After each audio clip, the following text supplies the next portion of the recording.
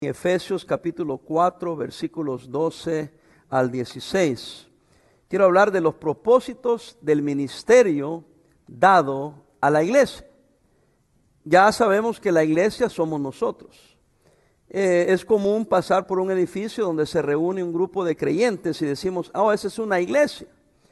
Y se ha evolucionado al punto de que se llama iglesia a un edificio que tiene ciertas características. Y decimos la iglesia, pero bíblicamente la iglesia somos nosotros. Somos una asamblea de creyentes en Cristo Jesús.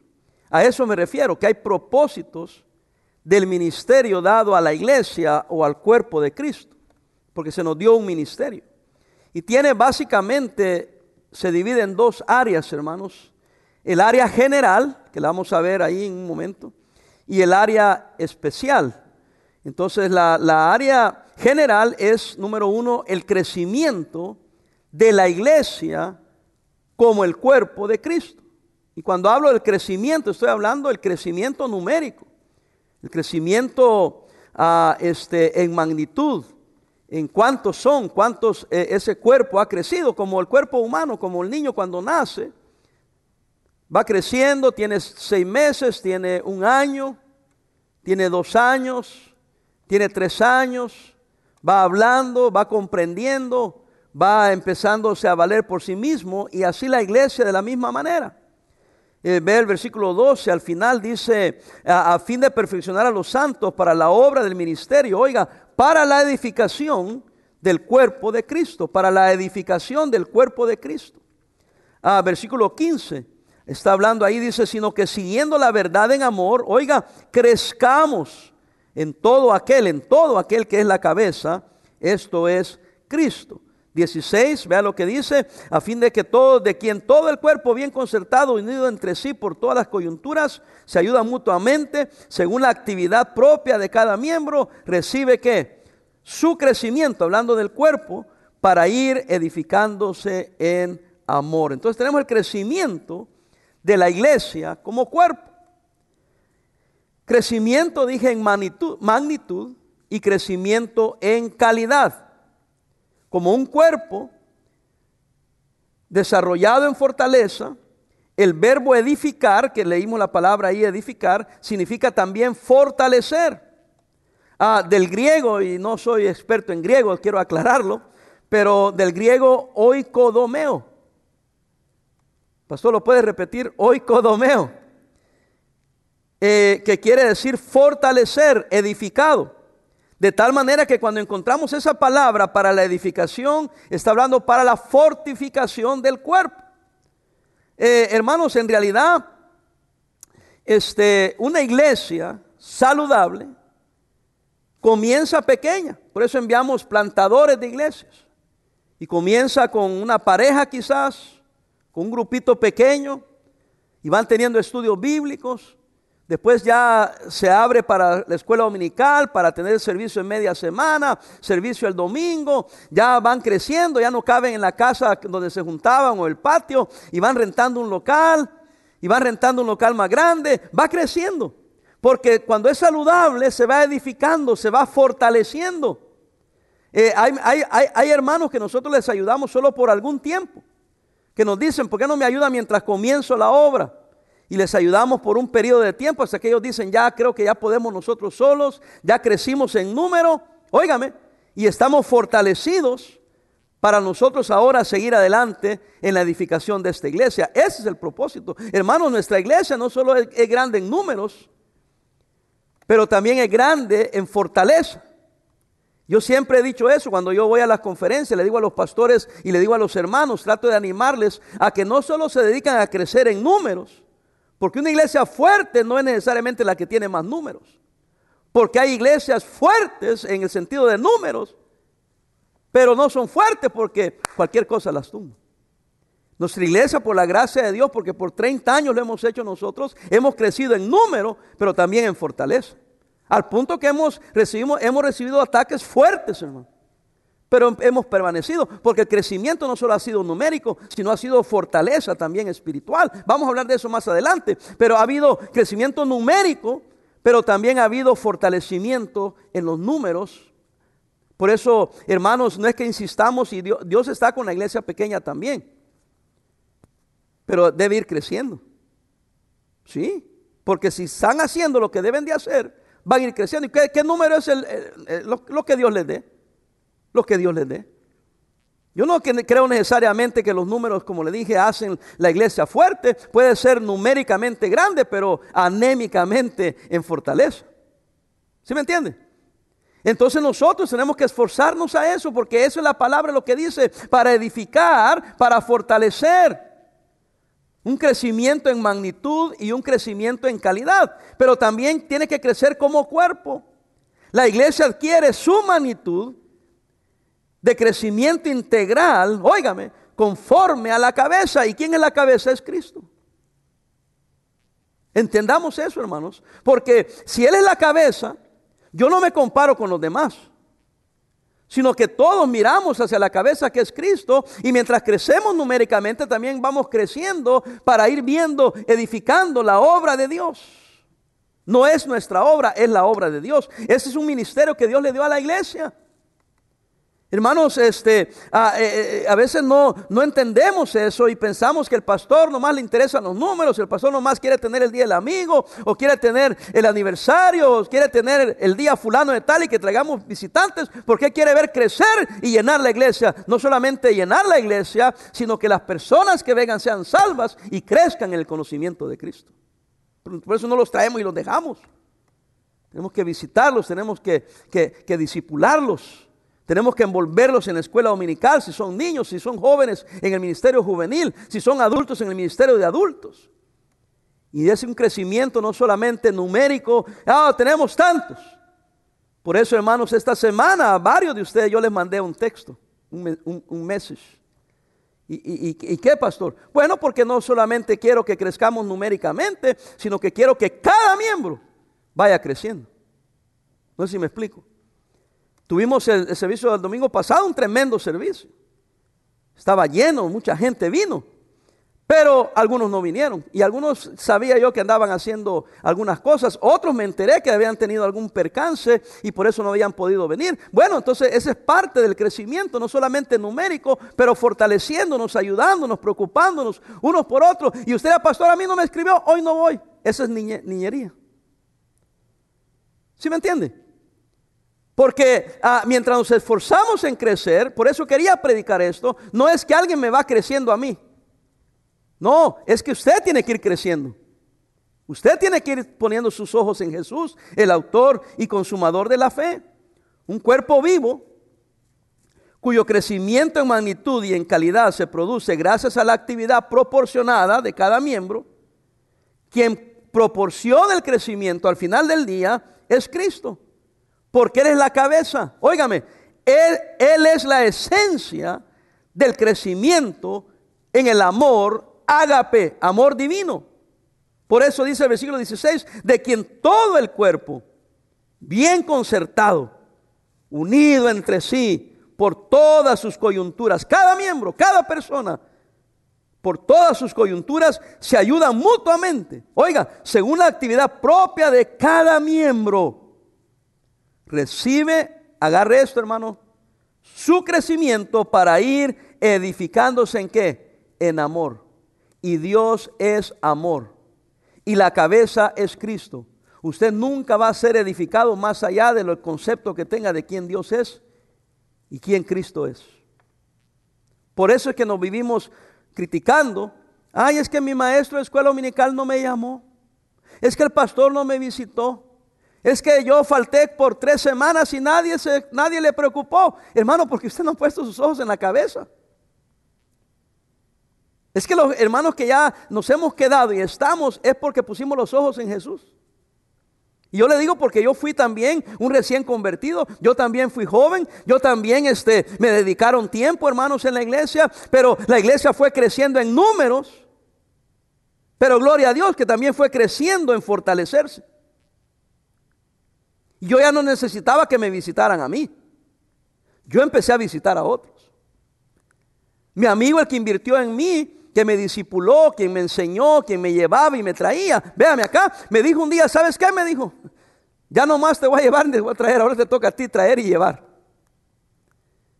Y yo dije, ¿cómo? Sí, dice, ya no podemos seguir los dos porque pues no nos vamos a multiplicar. Tienes que crecer tú.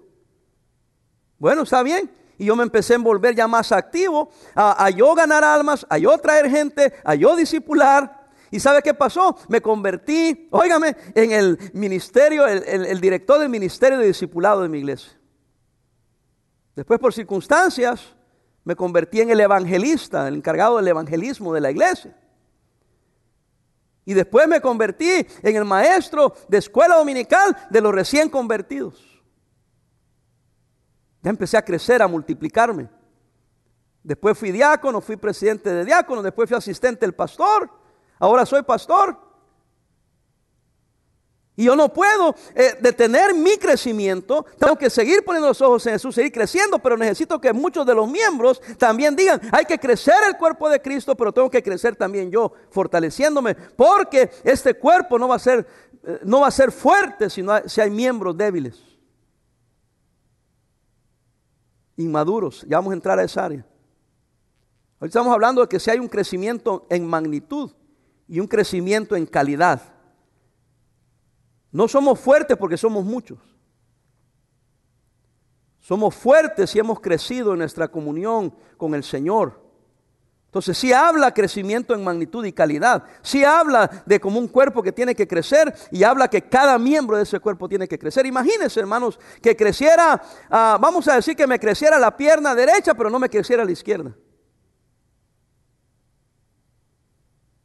Vamos a decir que me crecieran las piernas, pero no me crecen los brazos, ¿verdad? O me crecen los brazos, pero no las piernas.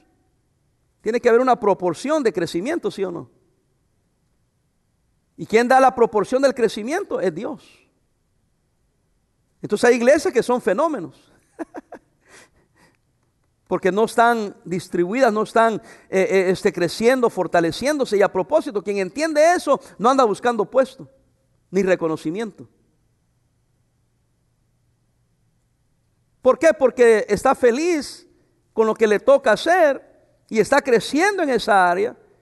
Y hermanos, como pastor, mi deber es ayudarles a crecer en la área que Dios lo ha puesto a usted, porque yo soy el presbítero, el overseer en inglés, el que revisa, el que supervisa, el que ve las cosas.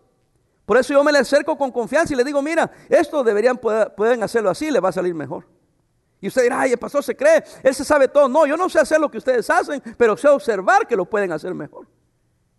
Porque ese es mi trabajo. Es sacar lo mejor de cada miembro, sacar lo mejor de cada talento que Dios les ha dado, para que junto al cuerpo podamos proyectar un ministerio serio, no solamente grande, pero serio, fuerte. Los que no entienden esto, por eso es que nos daban como nos íbamos a aniquilar. Hay quienes no entienden estos principios que estoy compartiendo con ustedes. Miembros, no se me... ya eso ya lo sé. Dale gracias a Dios que lo sabes. Porque hay aún pastores que no entienden este dinamismo bíblico.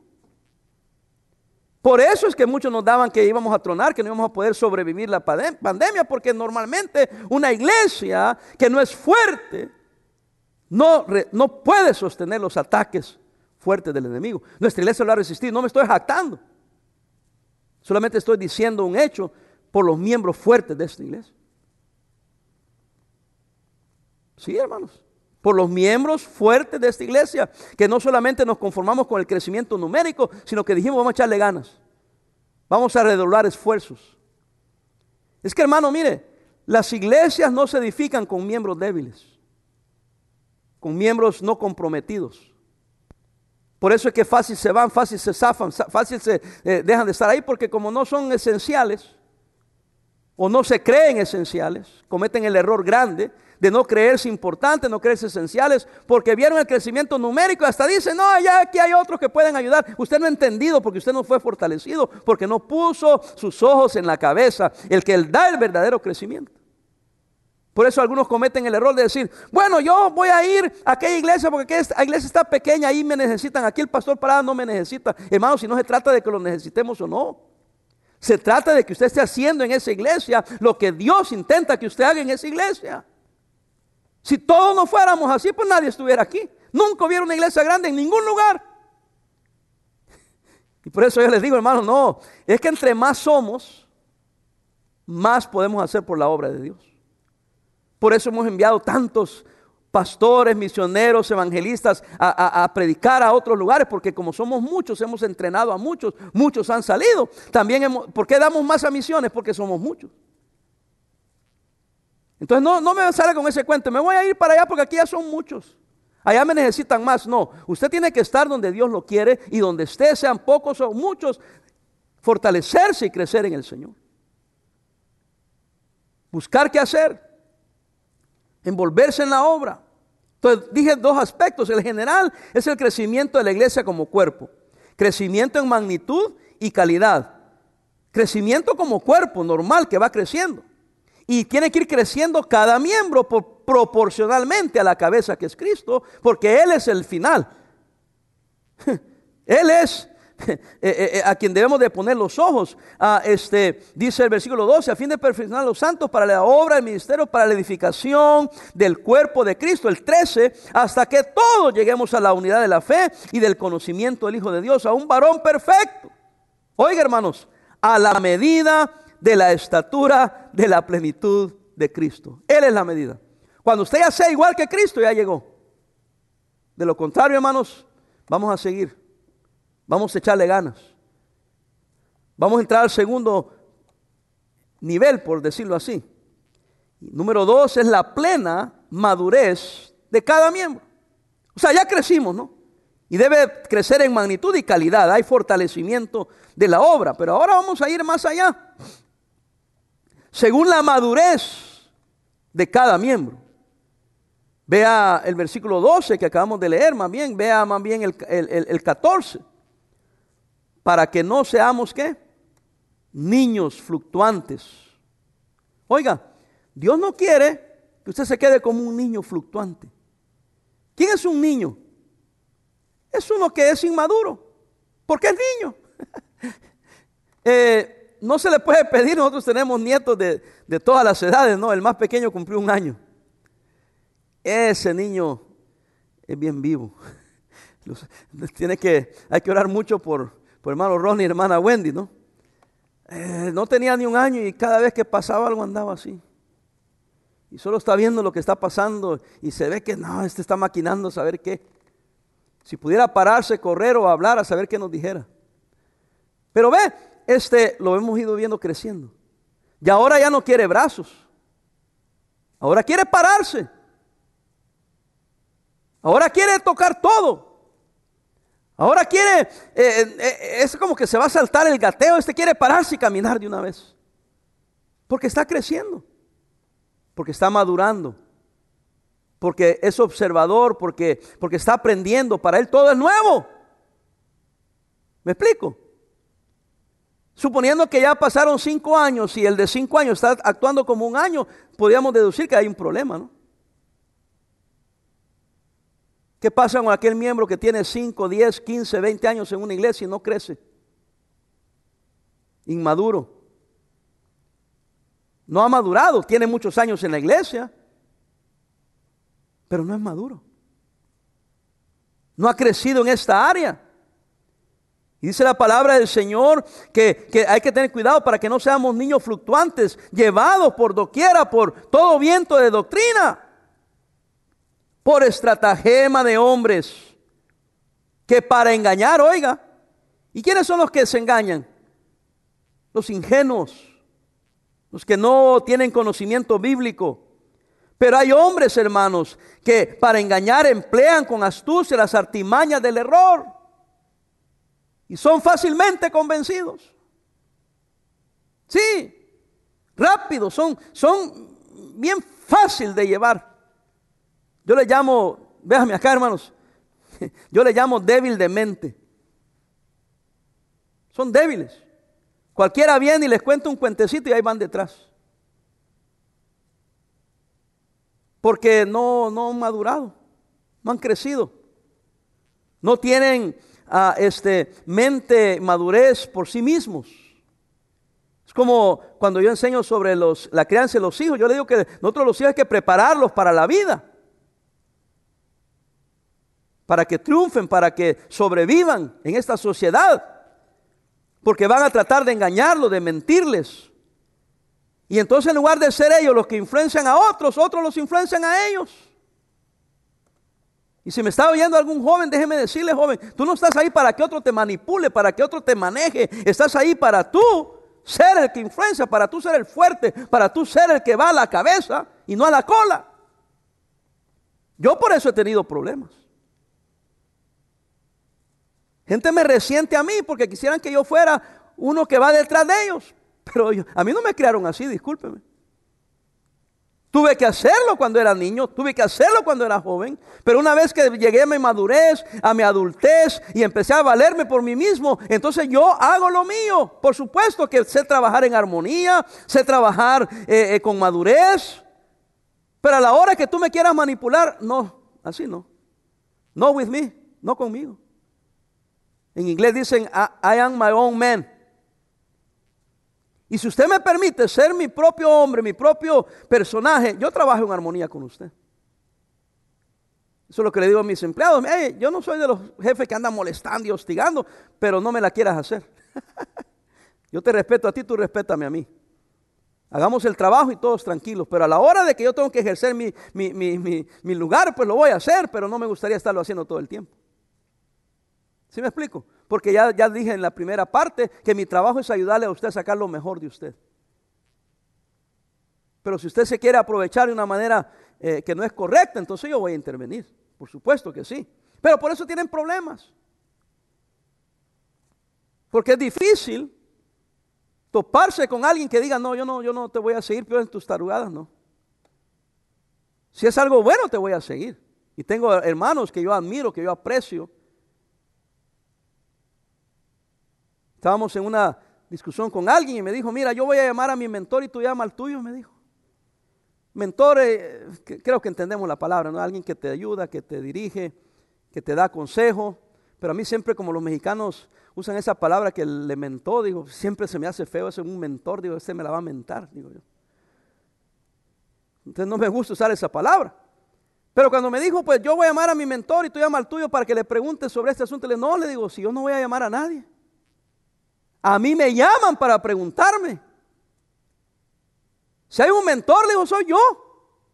Así que aquí, hagámoslo ya aquí. Y la persona no quiso hacerlo ahí. Le tuvo que llamar a alguien para que le dijera lo que tenía que hacer. Y fue erróneo porque se vio a la larga que él se equivocó. ¿Sabe por qué? Porque no han madurado. Ya me imagino yo a los 59 años de edad, 37 años de ministerio, 36 años de casado, 4 hijos ya adultos todos, el menor 27 años, con 9 nietos. Ya me imagino yo llamándole a otro, y mira, la hermana me miró mal, ¿qué hago? Mira que el hermano me criticó, ¿qué hago? No, a este punto ya no, yo ya maduré, yo ya crecí. Ya no soy el chamaco de cuando llegué a la iglesia de 19 años. Perdón, a Estados Unidos vine a los 19, a los 20 años. ¿Por qué? Porque no somos fenómenos. Crecimos numéricamente. Ojalá seamos fortalecidos, pero yo tengo que crecer también con la madurez. Ese es el problema aquí en Estados Unidos. Déjenme de criticar un poquito. Los muchachitos tienen 25, 30 años y le llaman kids. Sí. ¿Y qué quieren los que son de Latinoamérica? ¿Qué es kids? Chavito, chamaco, niño. 30 años tiene no sé ni cómo llamarle, la persona. Y le llaman un kid. Y viene el ingrato de 30 años de edad, se comporta como un niño. Y por eso es que la nación es una nación que yo me quedo sorprendido de las sandeces. Más ahora que estamos en medio de votación, las sandeces que dicen los candidatos viejos sinvergüenza ya de 70 años para arriba, hablando sandeces, hablando niñerías. Óigame, yo me quedo sorprendido. Si yo a los 59 años soy más maduro que ellos. Y son los que nos van a dirigir, por favor. Los periodistas, hermano, de periodistas no tienen nada. Wow, increíble. Bueno, ahí lo dejo para que mediten sobre eso. Pero eso es lo que pasa con esta nación. Andan ahí haciendo desmanes los muchachos, destruyendo todo. Y no, dice, they just kids. Solo son niños, jugando los niños a matar gente. Jugando a destruir la propiedad privada. Jugando a desestabilizar una economía. Imagínense. Bueno, ahora, eso es el microcosmos, ¿no? El mundo general, pero algunos quieren traer eso allá y lo quieren traer a la iglesia. No quieren madurar, no quieren crecer, no quieren comportarse. Como miembro de una iglesia saludable, crecen numéricamente, no solo numérica, pero fortaleciéndose, pero también madura. Cada miembro llega a la madurez. Versículo 12, repito, oiga, a fin de perfeccionar, madurar a los santos. ¿Para qué, pastor? Para la obra del ministerio. ¿Para qué, pastor? Para la edificación del cuerpo. Oye, hermano, por eso, mire, de una vez me voy a sacar un clavo.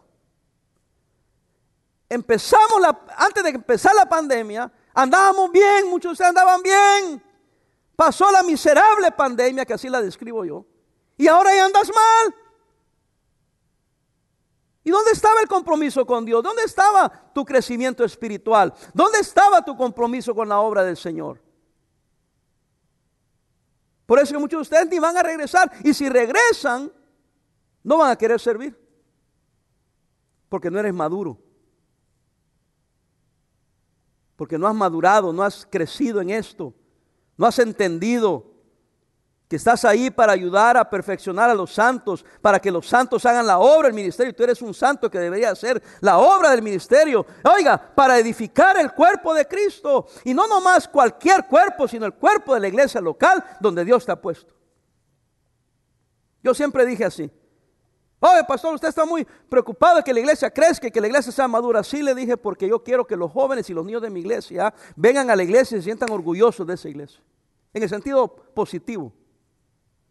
No de orgullo pecaminoso, sino que decir, esa es mi iglesia. Aquí yo sirvo al Señor. Aquí es donde yo le pongo mi talento y mi tiempo a la obra de Dios. Aquí donde estamos preparando gente para la obra del ministerio, para enviar pastores, para enviar misioneros, para crear una juventud que esté fortalecida, una juventud madura, que no anda chupándose el dedo, que no van a la universidad y en el primer semestre le roban toda la fe. Débiles de mente, que recibieron un curso de no sé qué de filosofía, ya se les olvidó la Biblia. Débiles. No, hermano, sé fuerte en el Señor, sé fuerte en tu mente y recibe la enseñanza humanística de las universidades para pasar un simple examen, pero no te tragues el culé. Sé pensante, maduro, bien cimentado en la palabra. Cada miembro aportando su parte. El miembro, oiga, agarre esto. El miembro capacitado, oiga, aporta su parte hacia la unidad de la fe y del conocimiento del Hijo de Dios hasta el máximo. Hasta lo máximo. ¿Y qué es lo máximo? Según Cristo. Según Cristo. Versículo 13.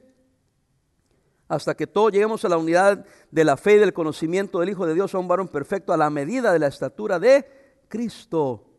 La acción y efecto son correlativos entre cada uno y todos. Cada uno y todos los miembros. La meta es llegar a plena madurez.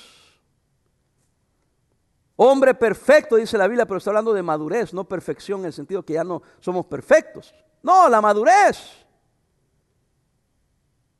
A la plenitud de lo que es Cristo. Véame acá, hablé de cada uno y hablé de todos.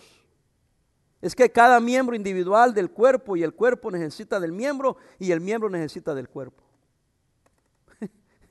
¿Ok? En una ocasión hace muchos años, alguien dijo, no, es que aquí ya el pastor parece un dictador. Él hace todo. Y esta gente no tiene ni concepto. conceptos del mundo los quieren traer a la iglesia. Y yo me paré y pregunté, a ver, pónganse de pie todos los del coro. A ver, pónganse de pie todos los que enseñan en escuela dominical. Pónganse de pie todos los que trabajan en ruta. Pónganse de pie todos los que hacen iglesia infantil. Pónganse en pie todos los sugieres. Pónganse en pie los que cantan especiales. Pónganse en pie. Y empezaron a ponerse un montón de pie. En aquel tiempo, casi toda la iglesia se puso de pie. Y yo dije, aquellos que andan diciendo que yo hago todo, están ciegos. No hay manera que yo haga todo. Mire, todos ellos hacen algo. Ahora yo estoy en todo, porque esa es mi parte en el cuerpo. ¿Cuántos tienen sangre? Son sangrones, ¿verdad? ¿Cuántos tienen sangre? ¿La sangre va a todo el cuerpo o no? Claro. Yo tengo uñas, gracias a Dios todavía. Pero la uña no va a todo el cuerpo. La uña se queda aquí. Tengo 2 ojos, aquí se quedaron. Pero la sangre va a todo. Alguien dijo que la vida del ser humano está en la sangre. Porque tiene que ir a todo, al lugar más mínimo. Al lugar más escondido del cuerpo del ser humano, ahí llega la sangre. Porque tiene que estar en todo. Valga la analogía, hermanos. El pastor tiene que estar en todo. Porque ese es el trabajo del pastor. Pastor, pero si cada quien tiene su responsabilidad, déjenlos que la cumplan. No, es que alguien tiene que llevar dirección. Es que mire, hermanos, no ande comparando iglesias tampoco. Es que yo me voy para qué iglesia, porque es que allá no ande comparando iglesias. Cada iglesia tiene su ADN.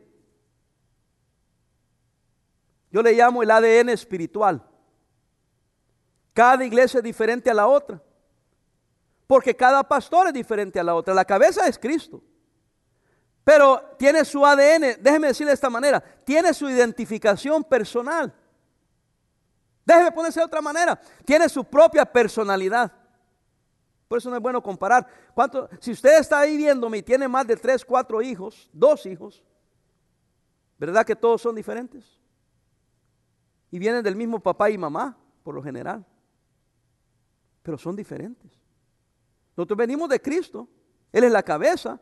Pero los cuerpos y las personalidades de ese cuerpo, de esa individualidad de esa iglesia local, es diferente a todas. Por eso no me ando comparando. Aprendo de los que han hecho más que nosotros. Pero ¿sabe qué también? Yo aprendo de los que han hecho menos que nosotros. Porque a veces los que hacen algo grande son cosas simples. Y yo voy a una iglesia, está pequeña, está comenzando, y yo estoy observando, eso está bonito, eso está bien. ¡Wow! Se sorprenden los pastores cuando le preguntan, hermano, me fijé que hicieron esto. ¿Cómo le hacen? ¿Cómo hicieron esto? ¿Por qué me preguntan? ¿Lo estoy haciendo mal? No. Me encantó la idea. Pues de ahí vino la idea el otro día. La iglesia aquí pegado tuvieron lo que parece una Vacation Bible School. Afuera, en el parking lot. Y yo dije, man, how come we're not doing that? Porque nosotros estamos haciendo eso con nuestros niños. Ya lo estamos haciendo con los jóvenes. Vamos a apartar, hermanos miembros, para pronto, en mes de noviembre, un sábado, quizás 2 sábados, donde vamos a traer a los niños. Vamos a estar afuera, va a haber distancia, les vamos a hacer un programa para niños, vamos a predicarle a los niños, a enseñar a los niños y a alimentar a los niños, ¿verdad? Tanto espiritualmente como pizza o cosas que le gustan a los niños.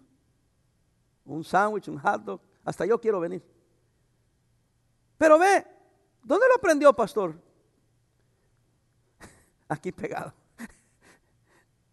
Porque siempre andamos pensando, no, es imposible. Pero ¿sabe qué el Señor dice? Aprende de todos. Para que vaya creciendo el cuerpo. Yo estoy emocionado porque dije, hemos hecho para la juventud, hemos hecho para los varones. Ahora hay que hacer algo para los niños. No pudimos tener la Vacation Bible School. Iba a venir el pastor Turriza, pero no pudo venir. No lo dejaron pasar de México acá. Y también en ese tiempo ni afuera podíamos tener reuniones. Ahora que podemos estar afuera, entonces vamos a traer a los niños para tenerlos aquí. Van a jugar, van a correr, van a divertirse, se les va a predicar, va a estar bueno. Ahora no podemos dejar a los niños solos, necesito trabajadores. Necesito que los padres los traigan. Ahora, ¿por qué dice todo esto, pastor? Porque así se va formando la iglesia, hermanos. Cada quien aportando, como yo no lo puedo hacer. Yo vine a alguien y le dije, mira, quiero que tú te hagas cargo, y después van a saber quién. Tú te hagas cargo, tú lo puedes hacer, porque yo no sé cómo trabajar con niños. Y le dije, hay que envolver a fulano, porque él sí sabe. Y para que puedan descansar en paz, hermano Paul Bolívar nos va a ayudar con su esposa, y hermano René, que usted ha corrido también la iglesia infantil allá con un grupo, usted nos va a ayudar también. Así que me está viendo, ya tiene chamba. Pero va a necesitar ayuda. Entonces los miembros aportan para ser de bendición a otra parte del cuerpo. Si nos funciona, ¡hey! Podemos hacer eso el sábado. No podemos tener escuela dominical, pero podemos tener una club bíblico el sábado con los hijos de los miembros. Pastor, ¿y si no vienen todos? Ese es el problema de ellos. Se les va a presentar, se les va a invitar, y cada padre responsable va a decir, voy a llevar a mi hijo. ¿De qué edad? De 4, 5 hasta 6º grado. Ya los de 7º vienen a la juventud. Y yo que soy viejo, ya maduré. No necesita que le hagamos programa. ¿Sí me entiende? Amén. Bueno, tengo que terminar, hombre, estoy pasando un buen tiempo aquí. Cada miembro y todos los miembros con madurez doctrinal deben librarse de las artimañas del error. Porque alguien viene y los engaña con cualquier mentira, cualquier cosa que venga en el internet, ya me están cuestionando. ¡Ay, pastor, oí a fulano de tal! Le digo, ni conoces a fulano de tal, hombre. Habla bien macho, pero es afeminado. Como dijo el pastor Córdoba, así de lengua me como 20. Hablando de los tacos de lengua. Si hablar cualquiera habla. Pero son llevados, arrastrados. Y después quieren venir a decirle a uno cómo enseñar, cómo predicar, cómo dirigir el ministerio. No, hermano, ya madure. Crezca en el Señor, en doctrina. La plena madurez se consigue, oiga, practicando la verdad en amor.